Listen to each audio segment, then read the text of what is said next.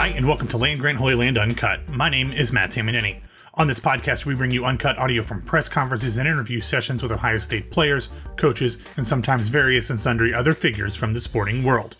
On today's episode, we hear from Ohio State men's basketball coach Chris Holtmann after he met with collected media on Tuesday, December 1st.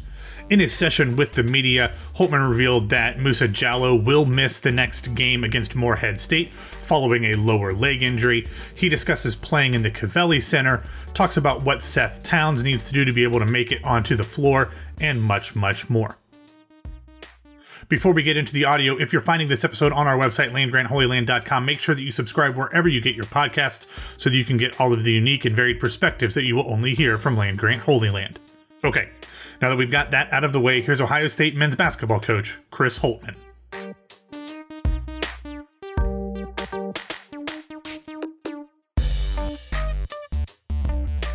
All right, everyone. It looks like Coach Holtmann is on, so we are going to get started. Thank you for being with us today. And kicking things off will be Stephen Hellwagen. Okay.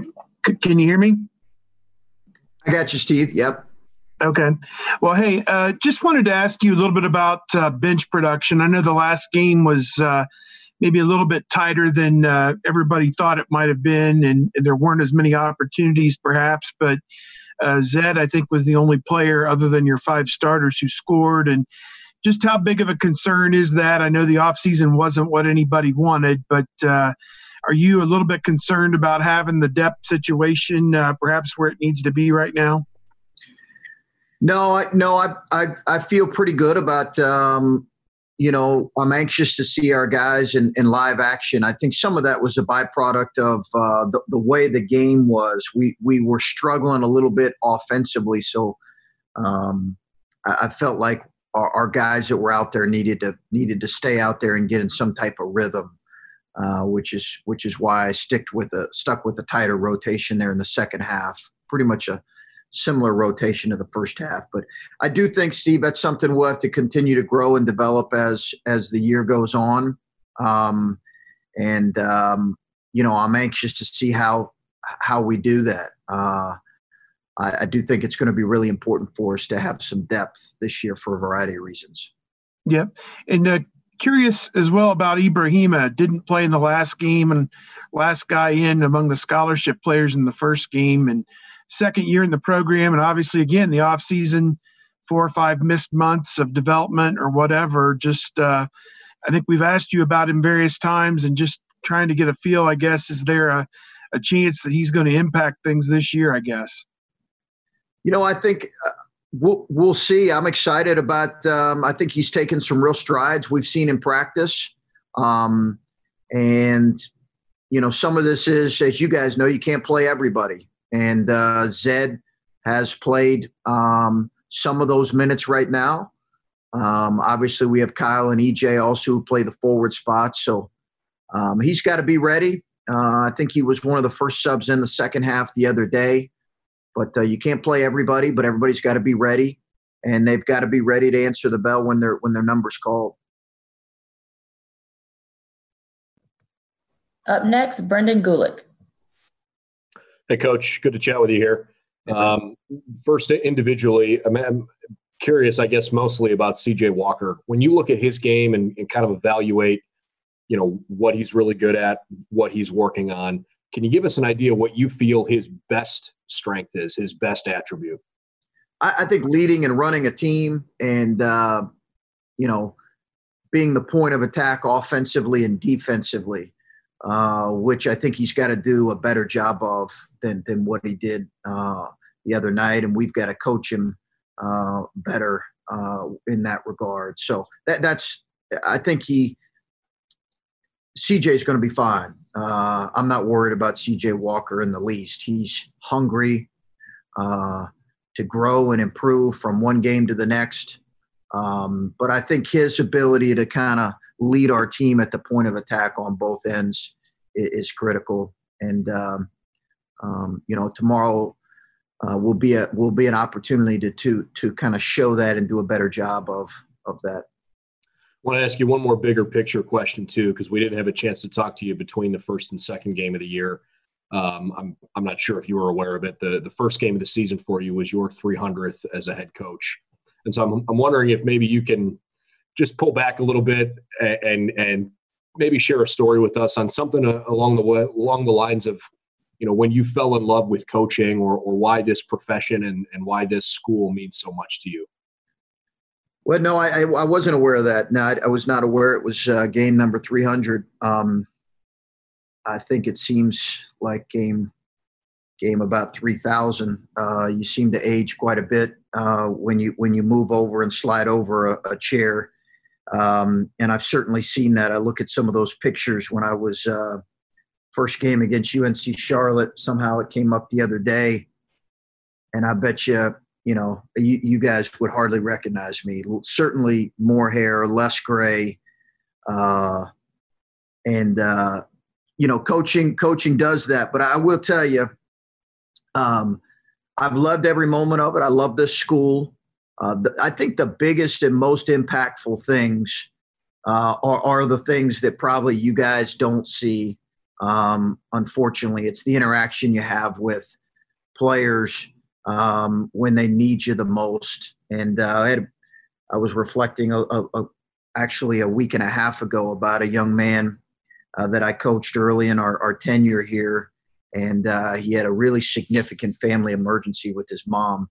And I can remember being at that funeral, and this was my second year as a head coach. And remember saying, at the end of the day, this is very much why I love competing. I love coaching. I love strategizing. I love player development. But at the end of the day, being there for that kid, being there for LeRon in that moment was what it's all about. So thanks for asking. Up next, Adam Darty.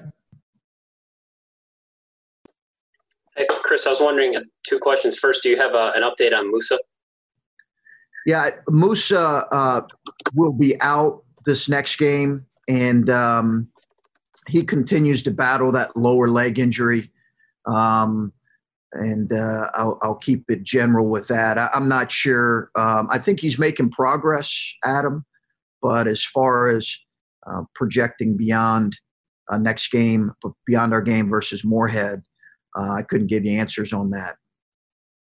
And then following on Steve asking you about obviously the tight rotation in the second half, like you said, you can't play everybody. I did wonder though, like a guy like Justin on a night when the shots weren't falling and we know that he is a shooter, is he still trying to find a way to force himself into that equation for you as far as just getting in and being a guy you can look to for some offense?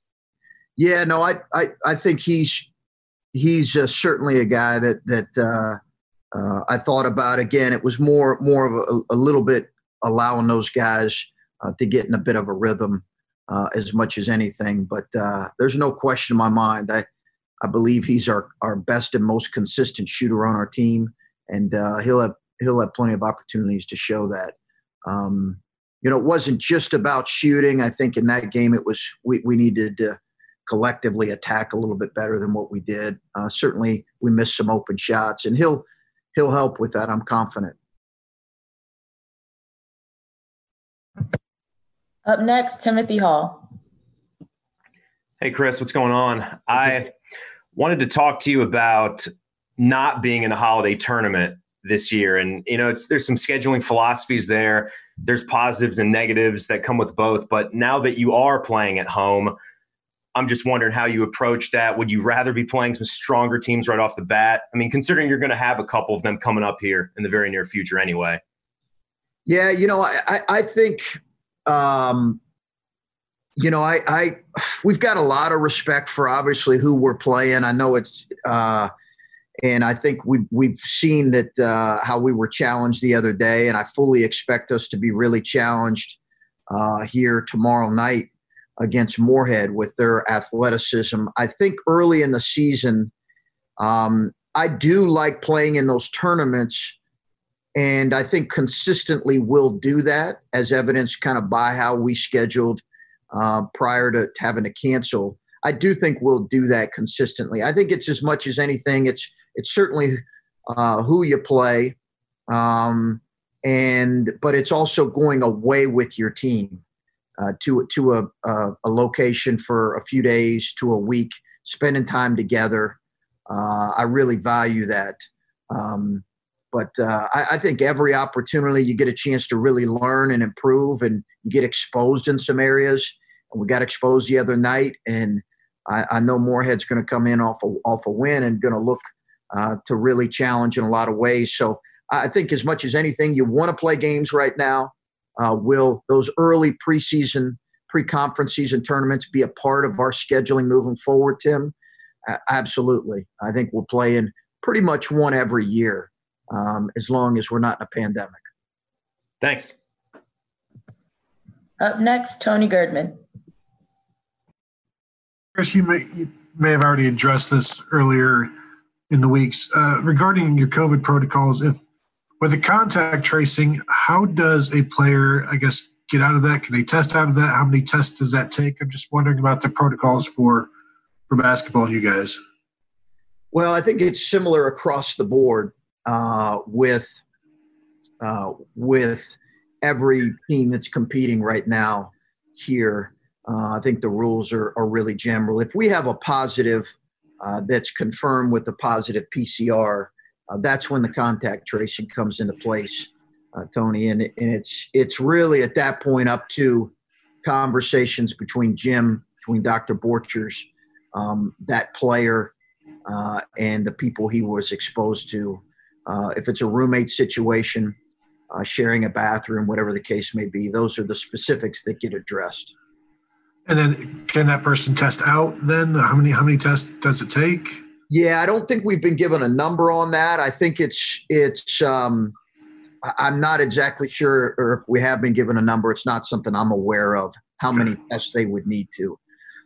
Obviously, I don't think they'd be out for an extended period of time as long as they had negative testing in our daily testing.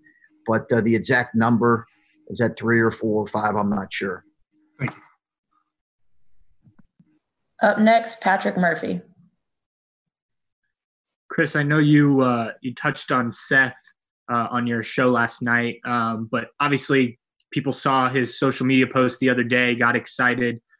What can you tell us about where he is, if there's any update, and then when he does come back, what you think he'll add to this group that we've seen here in the first 2 games? Well, the biggest thing for Seth is making sure that physically he's ready to go through live game action, which he's been somewhat limited to. It's been a little bit more in practice, but he's been limited to that. I do think everybody has to understand he's not the same player or athlete right now he was his sophomore year at Harvard. It's too much. That's too much to expect given a young man that's come off 2 years. He's really worked hard to get back to this point. I think he feels a great amount of satisfaction and getting back, at least in the conversation of playing again. But to expect that kind of production right now, I think is unrealistic. And he understands that. But I think our fans are going to have to understand that as well. I think he'll have to work his way both into shape and sharpening up his skills and his ability to move and defend. I think offensively, even though he'll have to kind of shake some rust off there, he's a really gifted offensive player.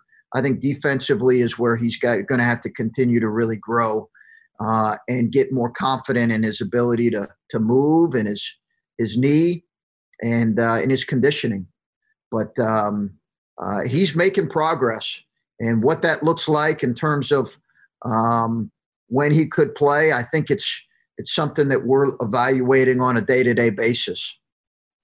And then different topic. We've talked to Ryan and some of the other coaches about how testing has changed day to day, how COVID protocols, they're not getting ready. The football team, that is, not getting ready where they normally do. They're getting ready at the practice facility and bussing over and stuff. Has there been any major changes for you guys that maybe we aren't aware of that, is happening behind the scenes that has just been completely different this year for you guys because of all the protocols and how things are working? Yeah, we have thought about a lot of different scenarios. At the end of the day, I think what we've done is trusted that our guys are following necessary protocols with mask wearing and with social distancing. But when you're going through this, you about everything in terms of moving guys into separate rooms and practicing in small groups as opposed to a full team group. But in reality, what we've done is just tried to follow the specific guidelines, and we've not went to any of those significant extremes right now. Thank you. Up next, Colin Hasshill. Hey, Chris, just to follow up on the Seth Towns question, I get why you say it's unrealistic right now for him to be what he was 2.5 years ago. But from what you guys have seen in practices and whatnot, do you think that he'll get back to that form at all this year, next year? Like, do you have any sort of timeline or idea of like when he might be that kind of player again for you? No, I do believe he can get back to that. I do believe that, Colin. I just, I can't tell the future. And we haven't honestly seen him enough in live action to where I could even begin to speculate on when that will happen. It's unique. I've not coached a young man that's been off for, as you mentioned, 2.5 years of competitive basketball. So I've not been able to, I don't have any other comparison to look at and say, okay, he can get back to that sophomore year form. We already talked about the transition, right, of going from Harvard to the Big Ten, as good of a program as Harvard is. But you add in that the shaking off the rust. It's hard to give a timeline on when he could get back to that because we just haven't been able to see enough live action yet for Seth. But he will get back to that. Is that the end of this year or next year? I don't know. But I believe, I no question in my mind, he can get back to that. And then just a quick follow-up about the Capelli Center. I know that this game wasn't originally going to be played there. Do you think that this is going to be your last game there, or is there a chance that down the line this could be used again at some point? I'd prefer to play at our home arena. I'd prefer to play at the Shop. But listen, it's hard for me when I get asked by our administration to save money and to limit the workload in terms of changing over the shot from ice hockey to a basketball twice in a week. It's hard for me to sit over there and say, no, we're not going to do that. I think it's a great facility. It is beautiful. You guys that were there and saw it, it's gorgeous. I'd like to, be in our own facility and shoot in our own facility, but clearly it's the right thing to do. And, it'll be there for at least one more game. I don't know. I don't anticipate more, but if they come back and they ask me and they say it's in the best interest to do that, then I'll consider it for sure.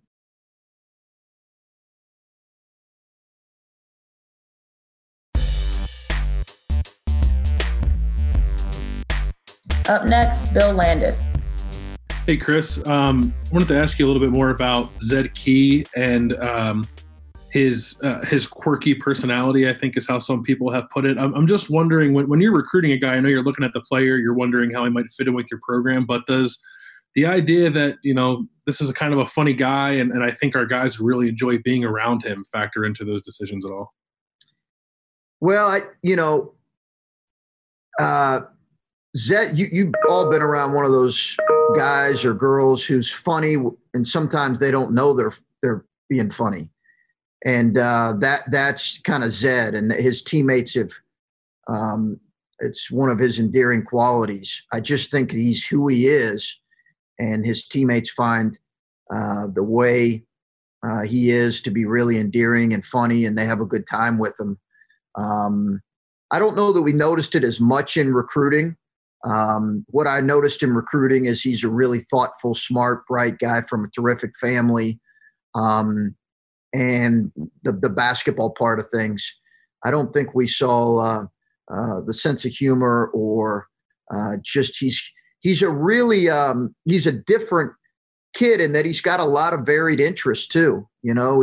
really enjoys cars. And we knew that in the recruiting process. He just enjoys working on cars. He enjoys car shows. I don't know. He and Q have conversations. I think they're speaking a different language. So he's got varied interests, and I think our guys have really taken to that beyond the fact that, he's a good player and going to grow throughout the season. And when you have a young guy like that, I guess this goes for any young guy, but they're obviously making a jump up in competition. I don't think you're expecting them to kind of swim in those waters and be comfortable right away. So, like, what's the key? Is it just, keep working hard and keep your energy up, and the other stuff will come, and you can figure the rest of it out as it comes?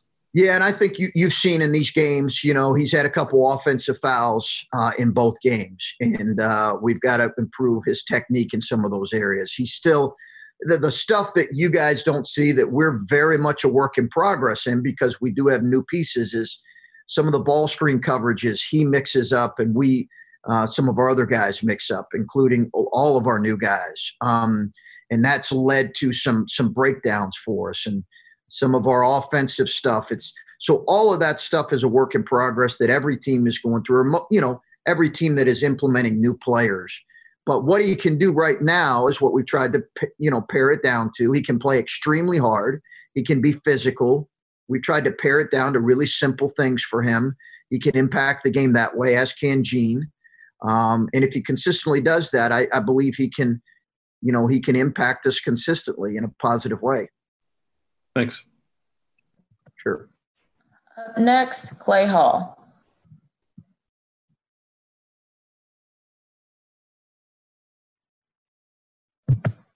So Clay prepared, but just in case this happened, he wanted to know about your empathy for Ryan Day. Have you spoken to him?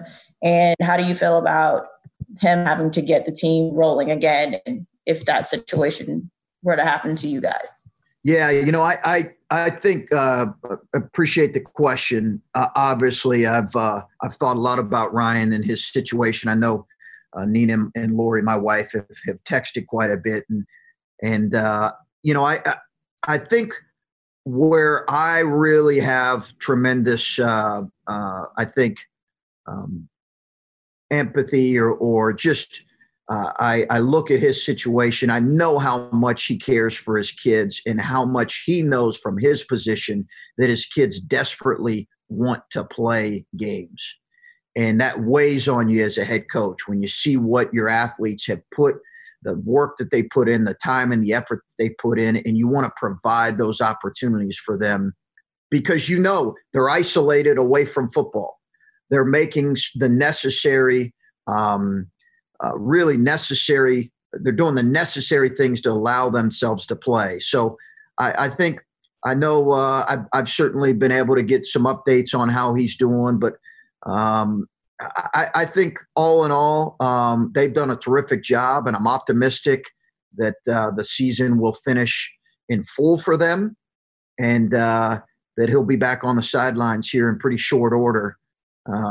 But I know he feels the weight of making sure the young men in his program are provided all the opportunities that they've earned.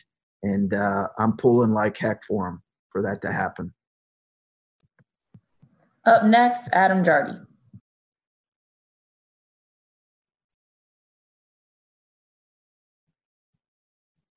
Sorry, couldn't get to the unmute button. Chris, you've mentioned the ball screen coverages. You mentioned it after the game. You mentioned it just now. How important is that for this team to figure out? I know that was such a big thing with Caleb working on that and how much progress he made over the years. But how important is it for you guys to figure out in today's modern game of college basketball? Like that seems just like such a really big part of everything. How much is that a work in progress for you guys? How much are you focusing on that? Yeah, it is. We got to get better at it. We've got to coach it better and play it better. We've got to become more coordinated collectively on it. As you mentioned, it's such a big part of today's game, and we've certainly worked on it from day one. But we were put in some situations, that you give them credit for. They made it difficult for us.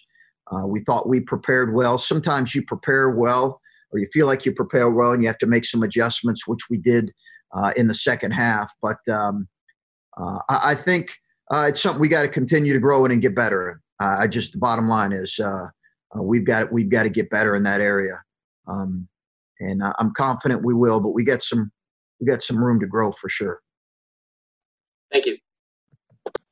All right, last three. Brendan Gulick. Coach, I know that especially early in the season, a lot of the focus is just on your team and doing what you want to do well and not worrying so much about who you're playing and what they're doing. But when you do have a chance to watch, Moorhead on film, I know it's a small body of work, only a couple of games, but what do you think they do well and what poses the biggest challenge tomorrow? Yeah, Moorhead plays really hard. They play really hard. They've got a talented big guy, freshman, 6'10" kid. They've got really talented guards. I think they play together really well. Very much a competitive game versus Richmond in their tournament at Kentucky. Very much a competitive game, and then they follow that up with a win over Arkansas State. But play extremely hard, well coached. You can tell they have got a clear vision for what they want to do on both ends. And they're physical. I think they're the most physical team we played. I would say for sure with their size and just how physical and hard they play. And I know it's a matchup between a Power 5 team and a non-Power 5 team. And typically, as a bigger program, you tend to have more physical players, better physical talent. But when you look at the individual matchup, do you feel that might suit you well tomorrow if you get in a game where it becomes really physical? Well, I think we're going to have to be physical as well. And I think that, they've played a really challenging schedule. I think that is kind of shown that they've got quite a bit they've got some really competitive guys and some real fight to them. So I'm excited about that. If to answer your question, I'm excited about, that opportunity because it's going to be, like I said, the most physical game we've played, I think by far through 3 games. Last two, Stephen Hellwagen. Yeah, Coach. Obviously, your team was playing in an empty arena the other day, and seemed like last 5 minutes of the first half, maybe the first 5 or so minutes of the second half, the problems on offense kind of leaked over to defense, and seemed like there was some general upsettedness in the huddle. We could hear at the first time out in the second half. Just was that because things weren't going the way you wanted to go defensively? People weren't maybe on top of what they needed to be doing, or I don't know. It seemed like after that you were able to get more consistent stops after that and turn some things around. Yeah, I think that's stuff you don't typically hear, Steve. That's bottom line. We don't want to hear it. Yeah, no, you don't. And I'd like to say that's coaching. That's what happens. And I, to your point, it's in any type of arena with any type of normal noise, right? You don't hear those things on the regular. But I think that was us just trying to address some things out of timeouts. And it is certainly everybody's talked about it. We've talked about it over and over, how unique those environments are, how unique the energy is in those places. And I think what it requires as much as anything is your habits really controlling you and how you want to play, because you're not being fed by energy from any outside source. But you heard coaching, and you heard that. I'm not sure if it was the first time, but that's what you heard. You heard us coaching. Yeah, thanks. Final question, Patrick Murphy. Chris, real quick back on the Seth conversation. You mentioned the jump from Harvard to the Big Ten. Mm-hmm. For people who don't maybe watch as much of the Ivy League, for a player who's not coming off 2 years out, what kind of jump is that? And then how much does not playing add to that for him? Well, I think it's a jump in, obviously, athleticism and size. And I think, what you see in college basketball is there are good players and really good players at all levels, right? We've seen that over and over and over again in college basketball. Early season, end of the season, tournament time, there's really good players at every level. But I do think the consistency of the length and athleticism that you see at the Big Ten. It's just different. It's just different. So you combine that with a new system that he's learning. And I think all of that is part of his adjustment period. But again, he played in a really good program where he's well coached, and that will help him. I think you'll see him work through that adjustment, just like you'll see Jimmy work through that adjustment here as the season progresses. Lee, that's our hope, that's our goal, and that's the challenge for them and for us. All right. Thank you very much, Coach, for joining us today. I'm going to let you go. If anyone has any questions, you all know how to reach me. Okay. Thanks, guys. Be well. Thanks, Chris. Thank you, Coach.